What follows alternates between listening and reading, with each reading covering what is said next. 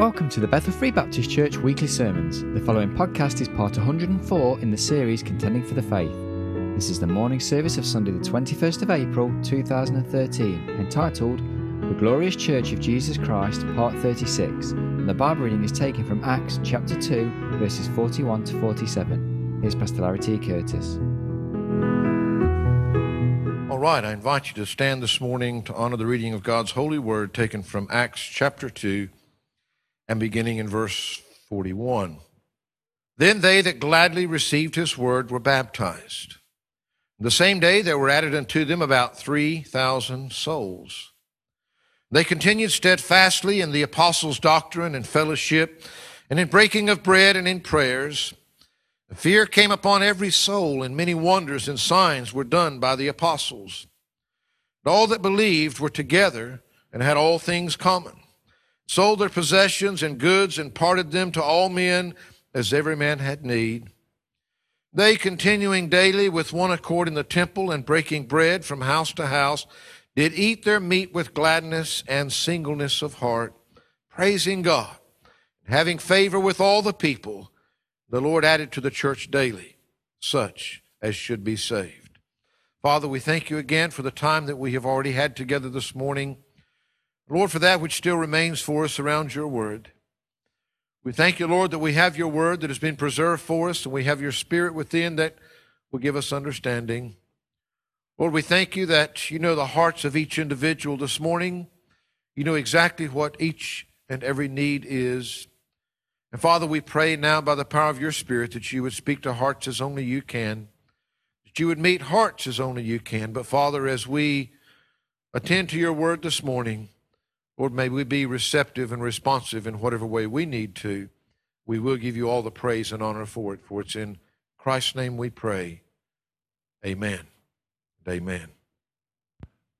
Well, as we continue in our Sunday morning series on contending for the faith, number 104 and still counting, amen.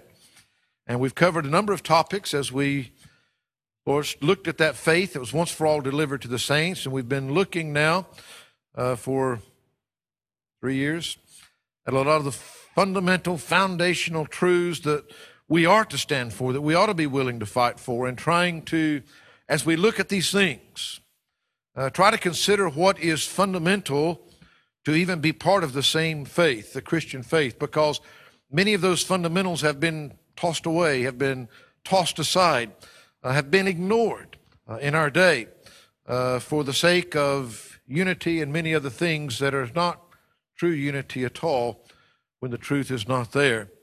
But as we look at these things, we also recognize that there are some things that spring from those fundamental truths that are extremely important to us as a church, as a united body of believers that are united together in a common faith around this common truth. And so we've been looking now at some time, I think we're up to number 36 in the glorious church of Jesus Christ, looking at the church. And we've been looking now for the last few months at the operation of a New Testament church. And as we have looked there, under this operation, we looked at the focus of that church. We looked at the functions of that church. And of course, under those functions, we've looked already at the ministry of worship, at the ministry of witness, at the ministry of the word. And today we turn our direction to the ministry of work, the ministry of service, if you would. In Ephesians chapter 4, verses 11 and 12, another passage that we have looked at for a number of things in these recent months, I direct your attention back there where it says that, and he gave some apostles and some prophets and some evangelists and some pastors and teachers for the perfecting of the saints. Notice the next words, for the work of the ministry, for the edifying of the body of Christ. So we've talked a number of times about these different gifts and their purposes and what God is doing with them in the church. But I want you to notice here that just as we looked last week, that one of the reasons that he had given these teaching pastors to the church, these gifts, was for the perfecting of the saints, for the edifying of the body of Christ. And we looked at a number of those verses that followed, but we find here also for the work of the ministries. Now, these words express the idea. It could also be said as for the perfecting of the saints unto the doing of service. That word ministry, that word service, they come from the same Greek word. When they're translated into our Bibles, depending upon their context, sometimes one way, sometimes another. The ministry of work, or if you would, the ministry of service. Now, in considering the operation of a New Testament church, because anybody can call themselves a church. People can have the best intentions, and we have to keep this in mind and keep our loving spirits. Folks, we don't have all the answers. And we are not a perfect church. And there's a lot of people that may disagree with us on different things. But the simple truth is that just because people have good intentions, just because people are sincere in their hearts, it doesn't make it New Testament. As we look at this and keep our minds upon this, where we began in the operation of the focus of the church, that the church is the dwelling place of God, of Jesus Christ, that it should bring glory to Him in everything that we do and everything that we say.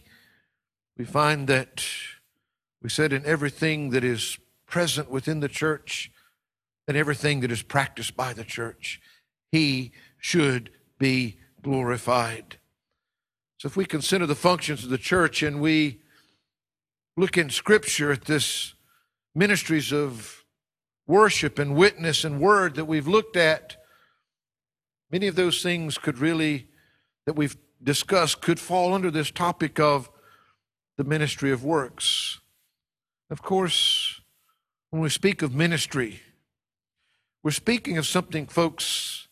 A ministry is not something that you do for yourself. A ministry is always what you do for someone else. You serve others. The word literally means to look after, to care for, to attend to the needs of another. We're speaking of serving someone else. We're speaking of service. Literally, to minister is to serve. Of course, first and foremost, we are the servants. We are the bond slaves of Jesus Christ Himself. And as the body of Christ, we're here to serve Him. We're here, we've seen through so many of these things, we're here to do the work of Christ, not our own work. We're here to do His work. He is our greatest example. And He is very, very clear on this matter of service and how to serve Him best. Turn with me, if you would, back to the Gospel of Matthew, chapter 20. We'll read verses 20 through 28. Then came to Him the mother of Zebedee's children and her sons, worshiping Him and desiring a certain thing of Him.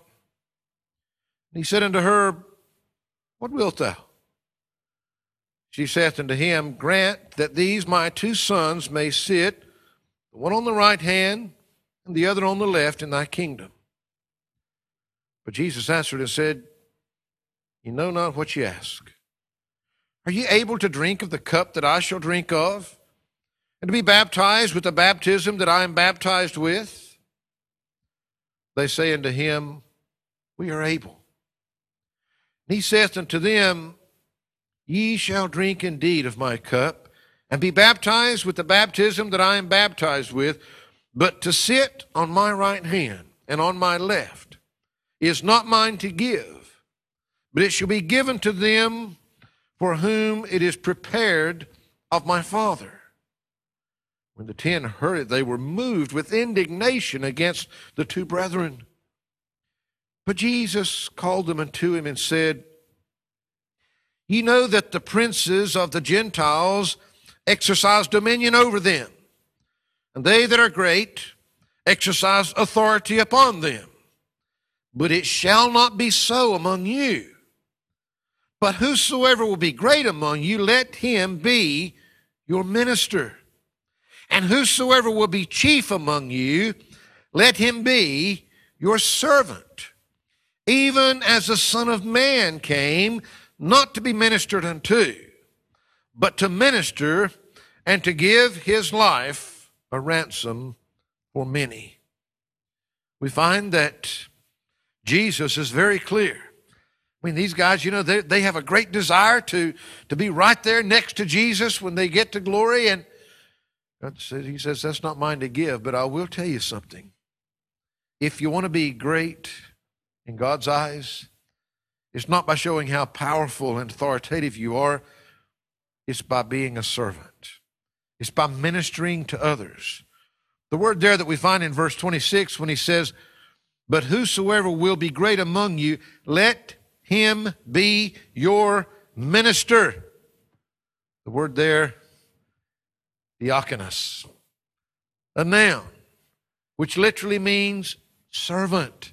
It's where we get our word deacon, one that serves others. In other words, he's saying, you know, that the one that wants to be great among you, he's going to be the servant.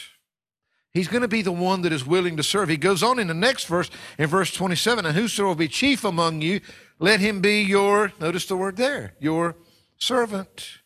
The word doulos, it literally means a bondservant or a slave. So if you want to be great amongst them, you're going to have to be a servant. If you want to be chief, you're going to have to go in front. You're going to have to be a bondservant. You're going to have to be willing to be a slave to others, to do what others need, what others want of you.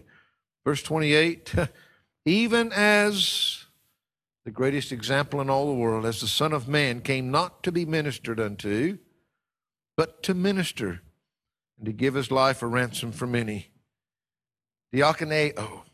It's the verb form of what we saw in verse 26, someone that serves. The word here is the verb that means to serve.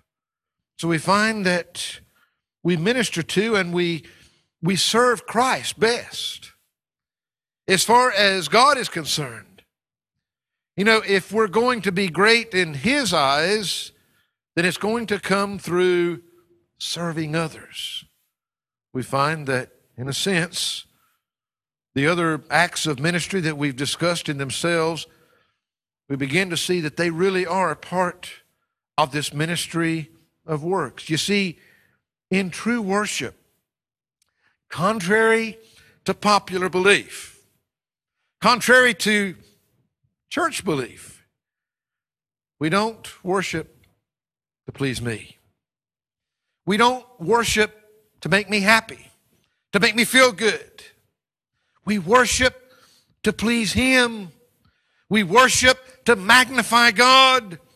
We worship by ministering to others. We don't come because of what church is going to do for me today. If we're really going to get a blessing, we come to be a blessing to someone else. We come to serve someone else. What might that other person need? Yes, we've looked at all the gifts that are given to those within the body, and everybody is using their gifts for someone else, for the others, for the edifying of the whole, for the betterment of the whole. The minute that he gets on me, what I like and what I don't like, and we're writing God out of the picture. You see, if we're going to truly worship him, he's going to have to be first. It's always him and then others before I even come into the picture. Always with God. Him first, and then others, and then me. In the ministry of witness, in the ministry of the word that we talked about, the focus is always upon him and upon others. We are to go and we are to do, but it's all and always for him and for others. As we have seen in looking at these functions of the church, all these things that are within the operation of what a church should be and what a church should do, We can't overemphasize. When it comes to worship, it must be biblical worship. We can't overemphasize the ministry of witness. That's what Jesus came for, was to seek and to save the lost. And that's why we're still here, folks. We cannot overemphasize the centrality of the Word of God, regardless of what we've been told, regardless of what traditions might be there, regardless of what seems rational to us. What does God's Word say? See, we must keep these things at the forefront. If a church is going to be a New Testament church, then it must be operating according to the New Testament. We've said those things aren't all that we do as a church. We can't overemphasize them. But there are other things in Scripture that should be a part of the operation of a truly New Testament church, of any New Testament church. I want to direct your area really just to two areas in looking at that this morning. First of all, specific areas of service. Preacher, what are you talking about? What is it that we as a church should be doing? And then secondly, I want to direct your attention to one other simple thought. That's the scriptural authority for service. Looking back to our reading in Acts chapter 2, we find that, notice what it says there in verse 43. We move and it says, and fear came upon every soul. How many of you came to church to be afraid? Fear. You can look that word up. If you have trouble understanding fear in the English, you can go back to the Greek and you can look it up, and you know what it is? Fear. Being afraid. There was real fear upon all, it says here. It says, and fear came upon every soul. And many wonders and signs were done by the apostles. Now, we see that there was something going on in this church. Things were happening that was actually bringing fear to those that were there. Why? Well, it says there were many wonders. Same word that other places is translated miracles. There were many of these wonders and signs. It says that were being done through the apostles. The church was seeing things going on that were not explainable by man. They weren't explainable in their understanding. Things that could not be attributed to man's power, man's abilities. Miracles. That which is beyond our realm, that can only be accredited to God. Is God a miracle-working God? Absolutely. Does God still work miracles today? Absolutely, no question about it. As a matter of fact, we should not only believe in miracles, we should expect miracles from God. We should expect Him to do the impossible. We should expect Him to do that which is beyond what we can do. Folks, God isn't limited. He isn't limited in any way. He's not limited because of time and place. He is sometimes hindered. He's hindered by the flesh. He's hindered by our unbelief. He's hindered by sin in our midst. That being said, it's important to note here that these events that were happening in the midst, they weren't just wonders, miracles. There were signs. And it's accredited to being done through the apostles. And you can look up that word signs. And you'll find that the word there really also speaks of something that is miraculous, something that is beyond the natural. But it is different from just a miracle because it's something that is done to distinguish one thing or one person from another. In other words, you can have a miracle take place that it can be accredited, Brother Steve, only to God and God doing something. But you can also have God do something that is beyond man's power, something that is miraculous, that is for a specific sign or purpose to distinguish one thing or one person from the others. So we find that the miraculous was being done through the apostles. But those signs, some of those miraculous things were being done to distinguish these apostles from others. We find that they were being done to authenticate these men and their message, to prove that they were who they said they were, that they were truly the spokesman of God. You see, we've already seen that these men, these apostles, were the very foundation of the church that Christ was building. And they and their message needed to be authenticated. Why? Because Jesus just left and went back to heaven. He had left these men to carry on his work, to build his church upon. But folks, the New Testament wasn't written yet. They didn't have the New Testament that we have today.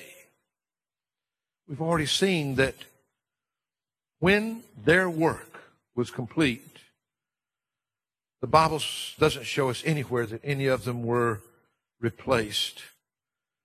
The signs that were there to authenticate them, to prove them, they weren't needed anymore because there weren't any apostles to prove.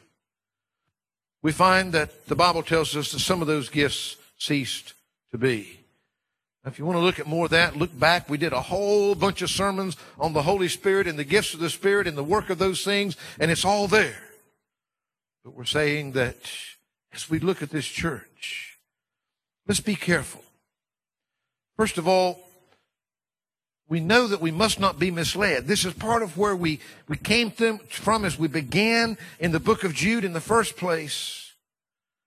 We can be misled by men. We can be misled by the flesh. We can be misled by our own emotions. And it's much easier than most of us really think. Likewise, don't let anyone tell you that God is not a miracle-working God. That God is able to do anything. That don't let anyone tell you that anything is too hard for them. The Word of God spells out clearly in Luke chapter 1 verse 37. It says, "For with God nothing shall be impossible." Is that clear or not? With God nothing shall be impossible. And he said also in Luke chapter 18 verse 27, and he said, "The things which are impossible with men are possible with God." There's a lot of things that are impossible with us. They're beyond our realm, but they're very possible with God. In both Matthew and Mark, just prior to the recording of our text concerning Christ coming to minister and to be a ransom for many, guess what? This is recorded, that the things which were impossible with men are possible with God. You see, throughout history, when we begin to read about the church, and one of the exciting things to read about is about the great revivals within the church. You know, one thing that's interesting, when you begin to read about great revivals, when man got out of the way and God got in, there were things that took place that were out of the ordinary.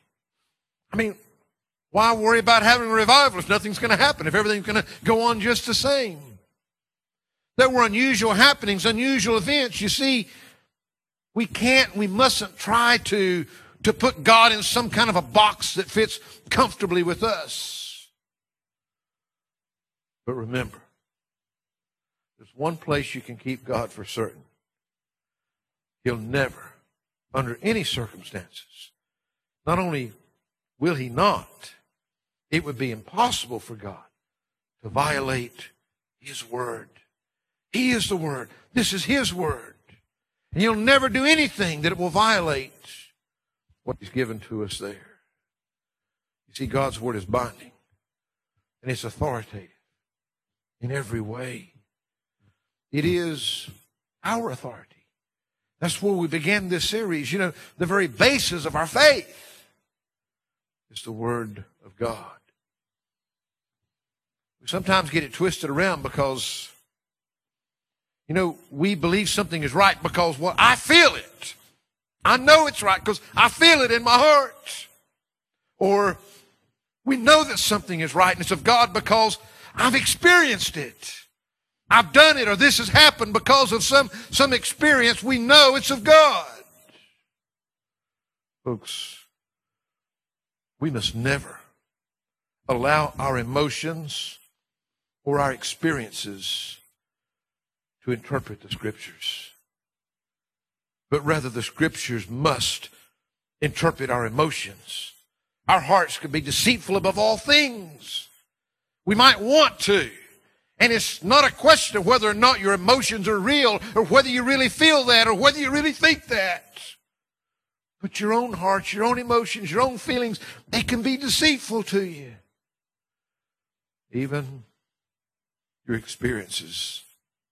You see, just because something is good, and just because something is real, that it really happened or you really felt it, it doesn't make it of God.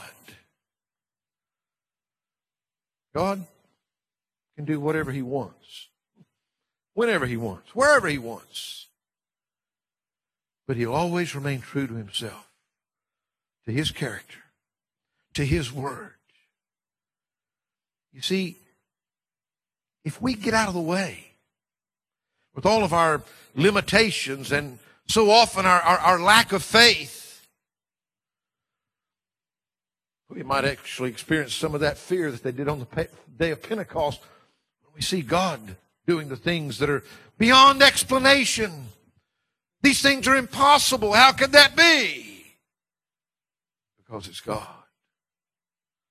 You see, I believe then and only then will we begin to truly see this ministry of works, this ministry of service. Only then will we see it accomplish what God wants to accomplish. We can accomplish a lot of things that we want to accomplish, but as long as we're just simply doing that which is accomplished by man alone, how's the world ever going to see Christ? They can see us doing all these wonderful, good, grand, great things. But how are they going to see Christ if it's only what we are doing? One of the great Bible examples of this is what we read in our text in Acts chapter 2, verses 44 and 45. Let me read those again. He says, "And all that believed were together and had all things common, and sold their possessions and goods and parted them to all men as every man had need." Now, I want to tell you something. Without any shadow of a doubt, if I came up to you and I told you, do you know what those people did down at so-and-so church? Why, Brother Steve, they went out and they sold their own possessions so that they could give it to somebody else that had a need. I mean, you know, what's wrong? What those people, they're doing strange things. What would we probably first thing we think is, well, they've gotten some kind of a cult going down there. You see, the truth is when we read these verses in Scripture, it somehow just kind of washes over us. But folks, I want to tell you, what we're reading in these two verses right here would be considered pretty radical Christianity by almost anybody's standards because of where the church is today. But then I thought about that, and I said, you know, well, Jesus Christ was considered pretty radical himself. Matter of fact, those that followed him were considered pretty radical in a lot of ways. He was considered radical by the world. He was certainly considered radical by the religious crowd. And he was even considered radical by his own followers at times. They wondered, what's he talking about? What's he doing? Is it not fair to say that if the church that Jesus Christ is building, the church that is the body of Christ, that's being led by Him, that's exemplifying Him, not ourselves to the world, that is operating in His power and not ours, don't you think that they're going to be considered radical by a lot of people? Matter of fact, they're probably going to be considered radical by most people. And all that believed were together and had all things common. It's hard to get the all of anything together nowadays, whether in person or in mind. We find that, I know one thing, that this verse is not talking about some big commune either that we might have seen in the 60s, where everybody just lived together in one big place. That's not what Christ taught. It's not what He advocated. It's certainly not what we see that the early church did in those early days. That's not what He's saying here. But it is saying something very clear. First of all, they had this church, they had a common faith. We've talked about that so many times. They were in unity. That's part of what being a church is. You can't be one body and be going all these different directions at one time. They had things in common. Common faith. A common love. A common love for Christ. And a common love for each other.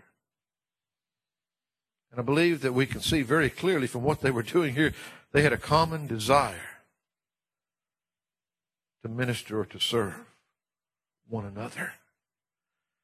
Matter of fact, he goes on to say, and sold their possessions and goods and parted them to all men as every man had need. They get more radical all the time. I mean, that just sounds crazy. Of course, it also shows us that this ministry of works, this ministry of service to one another, that meant more to them. It meant more to them to serve another person in their needs than it did just to hold on and build up their earthly possessions. Boy, that's strange thinking, isn't it? Is that the way that most of us think today as Christians? Is it more important? Somebody else's needs? Is that so important that I would willingly desire to go out and sell something that is of value to me, that is a personal possession, in order to meet that person's needs? Of course, that gets reversed a lot of times too. People think that the church owes them something. They think that just because they have a need, that the church should step up and do everything there, when in fact, their needs are really wants.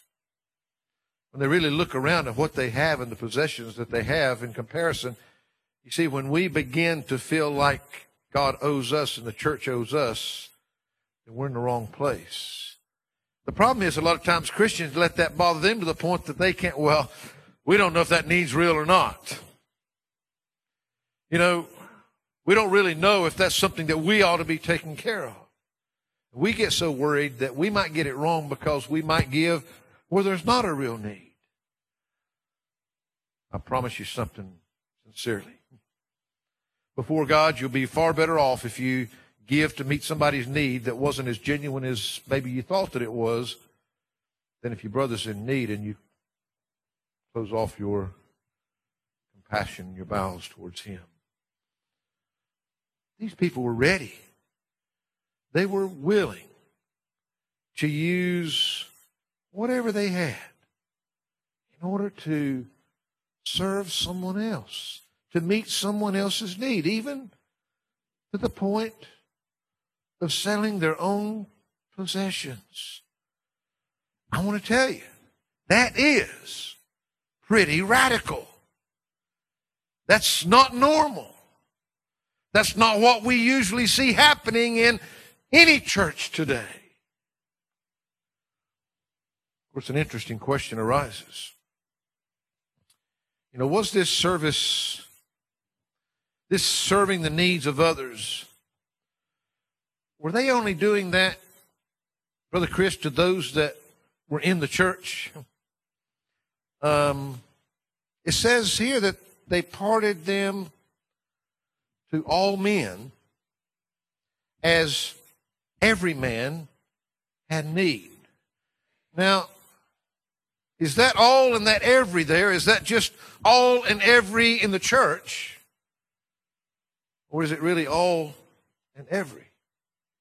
We ask ourselves, and it may be kind of hard, well, I wonder if that could possibly be tied to what took place down in verse 47 when it talks about them praising God. And notice the next words, and having favor with all the people. And the Lord added to the church daily such as should be saved. Having favor with all the people. Do you think that possibly part of that reason why that there was a favor upon the church was because of the ministry of love and caring that they were showing to others? I don't know. I'd say it's a good question to ask. Paul uses a very similar term when he's writing to the church at Galatia. And it's concerning this matter of ministering again to others. But in there, he distinguishes the all from just the believers. Notice what he says in Galatians chapter 6, verse 10. He says, as we have therefore opportunity, let us do good unto all men. As we have therefore opportunity, let us do good unto all men. But then he goes on to speak, especially unto them who are of the household of faith. Now, it's obvious that when he says all men, he means all men. And he also here does give a priority to other believers as a church. We should, with every opportunity that we have, do good unto all men. And we especially ought to be taking care of those that are brothers and sisters in Christ. Now, I think it's fair to say that if we're honest, when we define the church, and one of the ways we define the church, of course, we saw was as a body.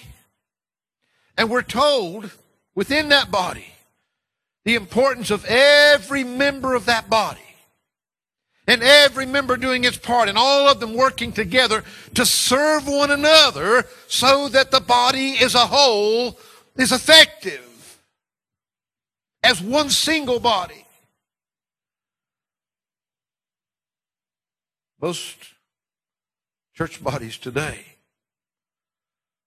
are operating as a cripple more than they are as a whole. Because this one's upset over that, and this one's upset over something else, and this one's complaining about that. They're not together. They're more concerned about self than about the others. They're more concerned about, oh, wow, what does God expect? I mean, I have to work, I have to do this, I have to go there, I have to do this. Yeah, God expects you just to push him down the ladder wherever you got room for it.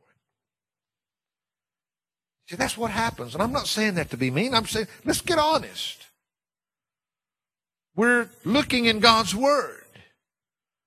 Well, I'm saying that if this whole description of the church as a body, with everybody being a member and all those members working together, one for another, serving one another so that the whole is effective,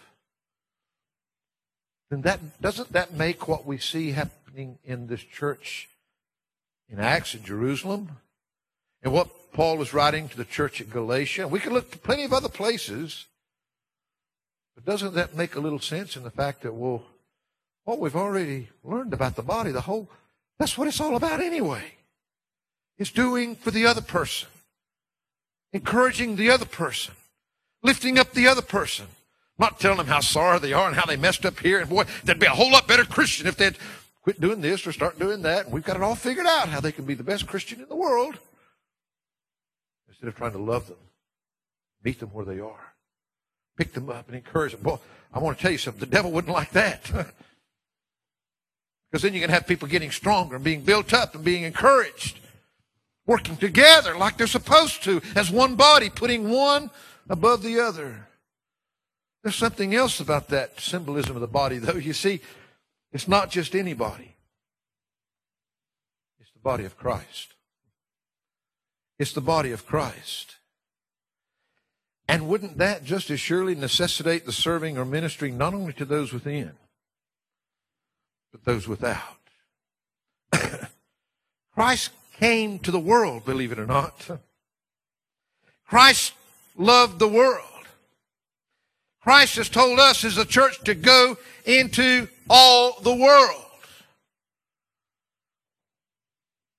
For the sake of time, I'm not going to look at all the verses that we've already covered concerning this matter.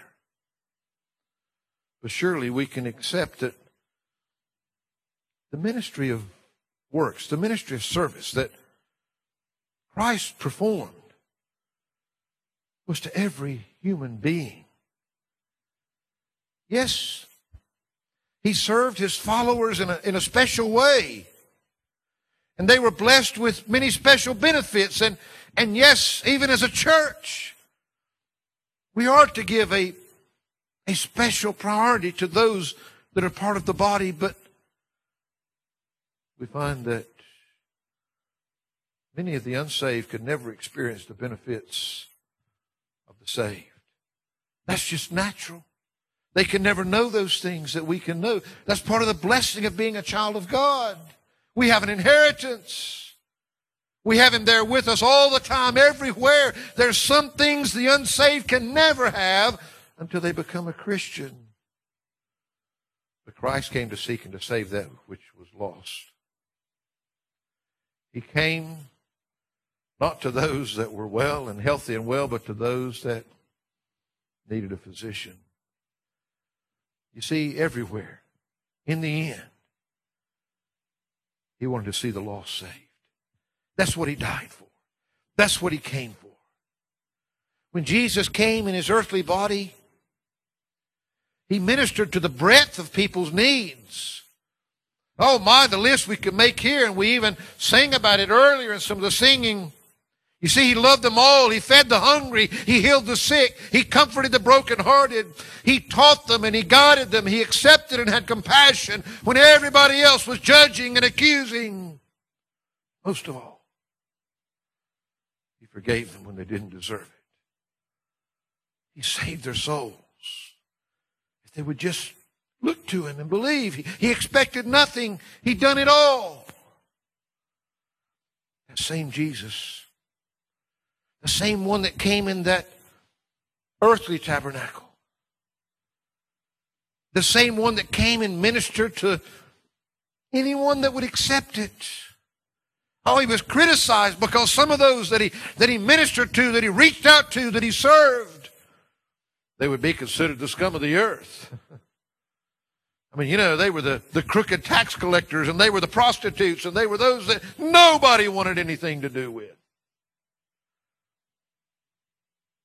But Jesus came to them. If that same Jesus is dwelling in us today, we saw where that also His church is a building, a tabernacle, that He dwells within, not in some brick and mortar, but in His people. Do we not find that surely Jesus would seek to minister and to serve both those within the body and those without? The needs are often very different, but there are needs that need to be met. You You see, the ministry of works as a function of the church is probably most simply defined as the work of Christ. The work of Christ within the church, the work of Christ outside these walls without. The church should seek to minister and to serve as he did. Is that not what it said? He came not to be ministered unto, but to minister and to give his life a ransom. You see, he came to serve others, and no price was too high. He was willing to give it all. And he gave it all for you and for me. Can I say that, folks, all we have to do is look around, and the church of today is surely miserably failing in this area of ministry, just as so many others. We are undoubtedly in that lukewarm Laodicean church age that we see right at the end in Scripture. The church of the New Testament, though, even the churches of most of history, at least the true churches of history, they've taken much more seriously the needs of others, within and without. The church, for the most part today, though, is just simply bowed out of the picture because we've got so many excuses that we can just line them up one after the other. Quite amazing what we can convince ourselves of when we really want to. Up until the first half of the 20th century, it wasn't the government, it was the church that met most of the social needs of the people. You see, most of the churches before our modern times would be considered pretty radical by most standards today. In the years that have gone by us, you see, it was the church through this ministry of works, through this ministry of service, that reached out to the needs of the people, whether it was food or whether it was clothing, whether it was a place to sleep, whether it was schools to educate, medical, virtually all areas where the poor and the needy of society were suffering. Often the needs were greater than the means to meet them all, but the church had a different attitude toward doing all that it could. It was during those dark days following World War I and that Great Depression that hit, and people were suffering so much that really the church just got overwhelmed, and it was really then that governments in the West began to get involved in those social needs of people. And on the one hand, okay, maybe that was good, the help was needed, but the problem is that as soon as the government got involved and started doing something, the churches just bowed out. They didn't have to do it anymore. The government would take care of it. Folks, I'm not talking about the liberal social gospel that is prevalent in many places. And as soon as man touches anything, there's going to be extremes. I'm not equating this ministry of works with that social gospel of liberal theology. There's a great danger in people getting too focused on the social needs at the expense of the gospel. They can feel good about themselves because they're doing this. They're clothing this person. They're feeding this person. They're doing these wonderful things in society, and that's what God expects of them. Never. Underline it. Capitalize it. Hit you bold and everything else. Never will God want us to do anything at the expense of the gospel. Folks, that's ultimately where it all leads to. The witness of the gospel must never be lost in seeking to do what's good. You see, all the good in the world would never save a soul from hell. can't do it. We find that Christ's love is just as unconditional today as it was when he was walking on this earth. Aren't you glad it was unconditional when he loved you? Aren't you glad that you can know with absolute confidence that whatever that one that you know, that loved one, that family member, whatever they've done in their past, aren't you glad that you can know that God loves them enough that he'll accept them with open arms? You see, his compassion is just as real today. And we need to reach all that we possibly can with the gospel. We've seen the importance of that. But that's got to be a goal, not a condition.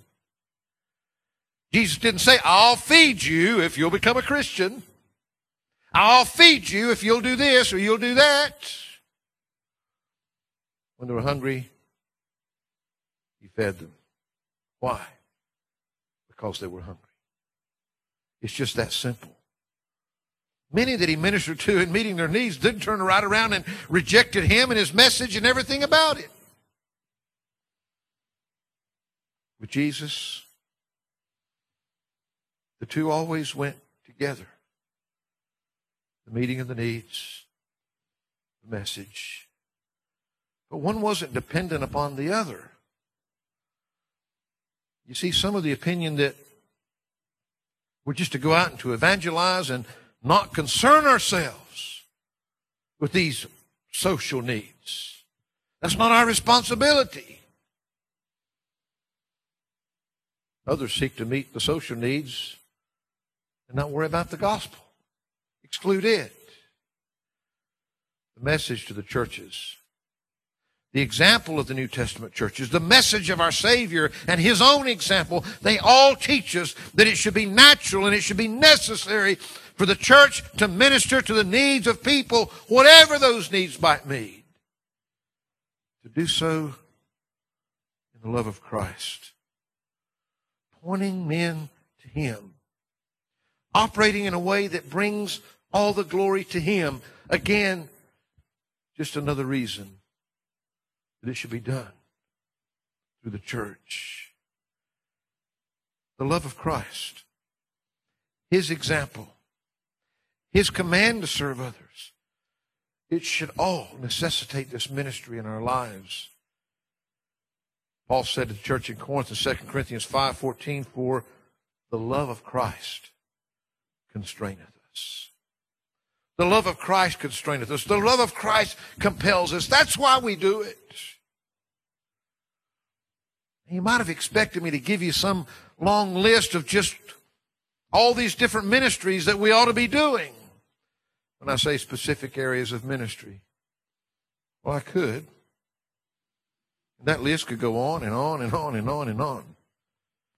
But I think more importantly, the underlying point that I want you to see is that we have a very important message through Christ and his church in Scripture that should motivate us, that should drive us to be serious about the ministry of works and service. Folks, it would change any church. When you genuinely begin to be committed to the body of Christ because of what you can do for someone else, you're there for them. When he has first place in your life, really, not just in words. And when you're putting others before yourselves, yes, I'm not ashamed to say it, your personal possessions, your personal comforts, you can rationalize it all away. That's not what was concerning the church in the New Testament. Oh, we've been programmed well and we've learned these things well. And we can rationalize them all away. And you're welcome to try and do that. But I believe you'll do it at either ignoring or avoiding what God gives to us in his Word. It's vital within the church. If the body's going to be strong, if the body's going to be healthy, then this ministry of works and service within the body is an absolute essential. And if this body is to exemplify Jesus Christ to this world, this ministry of works, this ministry of service is essential. You see, what are the specific areas of service that we as a church should be involved in? I could sum it up in 3 things if I give it to you this morning. What ministry should we as a church be involved in? Wherever there is a need. Wherever there is a need. Whenever there is opportunity, anywhere that we possibly can, that we can do something. If that opportunity is there, he says to take it at whatever the personal cost. That's what we see. I know it's radical. I know it's radical by our thinking. It's radical by the world's thinking. It's radical by the church's thinking, because it's the church that Jesus Christ is building. It's the example that he set. It's what he wants from us. Wherever there's a need, whenever there's opportunity, whatever the personal cost. And I close with this. Scriptural authority to serve? Well, in our text before us, and the others we've looked at, and I know some things are controversial. I guess if I weren't such a loving, controversial guy, we could maybe fill these seats up and I quit running people off. Amen? I don't do it intentionally. Simple truth is that I believe that I can state absolutely, unequivocally this morning that the only scriptural authority to serve is through the church. Through the church of Jesus Christ.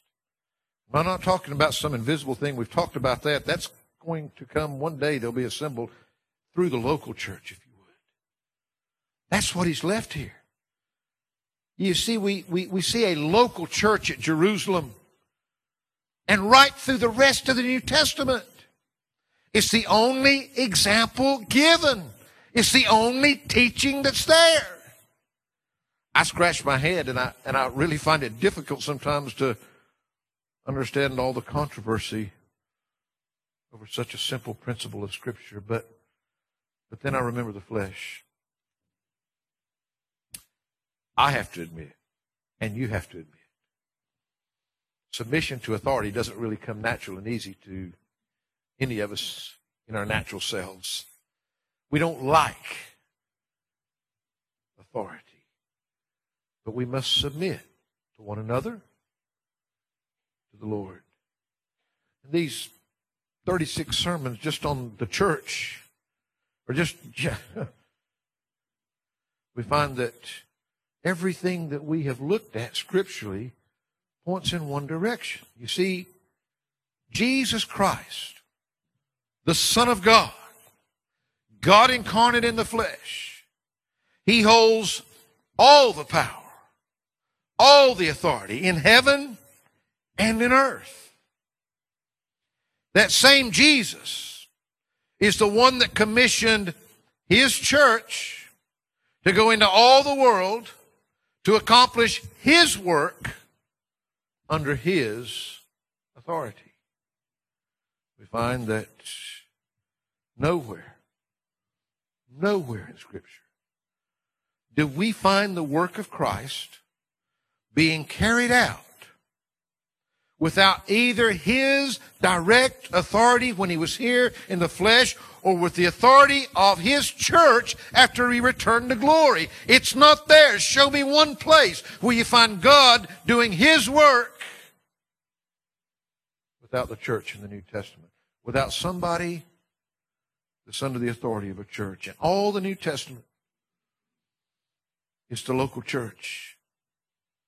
They approve, they send out under the authority of that church, his church, to do the work of Christ. No exception. That's only man that has brought the exception in. Now listen, I can say and I can mean it that I thank God for all the good that's done in this world. By individuals, by these parachurch organizations, by good reputable charities, by anyone that's showing compassion and doing good to others. Thank God for any good that's done. We need more good. But just because something is good, just because it's meant for good, it doesn't mean it's biblical. It doesn't mean it's being done according to God's plan. It doesn't mean that it's being done the best that it can be done, no matter how good that it is. You see, it can be done with great sincerity, with all the best intentions, but it still doesn't mean that it's the best. Thank God for the good that they're doing, but the world, though it can use all the good that it can get, all the good in the world, will never make us right with God. You see, the biblical pattern, the teaching is that any work of the ministry, it should be done under His authority. His authority through the local church. You see, we've got to seek to be Christ-like. We've got to do more than just be good. We've got to be Christ-like in all that we do. To do that, we've got to be biblical. Every Christian,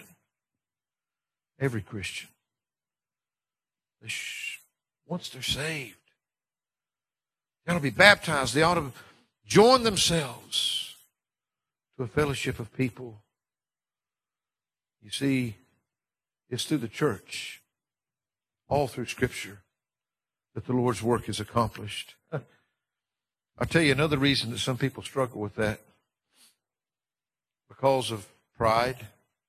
Not only authority, but pride. The flesh struggles with both of them. You see, if it's done through his local church, which is the body of Christ, there's no preacher, no deacon, no individual that gets a pat on the back and gets credit because, boy, they were such a nice person. They helped me so much. No, it's the church of Jesus Christ that gets the glory, that gets the credit. Doesn't matter what individual did it. When it's done as a body, it takes our pride out of it. It places it under His authority, and it means that He gets all the glory for it. Folks, a simple statement. Every individual, they need to be saved. They need to be baptized. They need to be committed to a local body of Christ where they can worship, where they can witness, where they can grow in the Word, where they can work for our Lord as you serve Him and all those around you. And God willing, we're going to look at one other thing next week if the Lord tarries.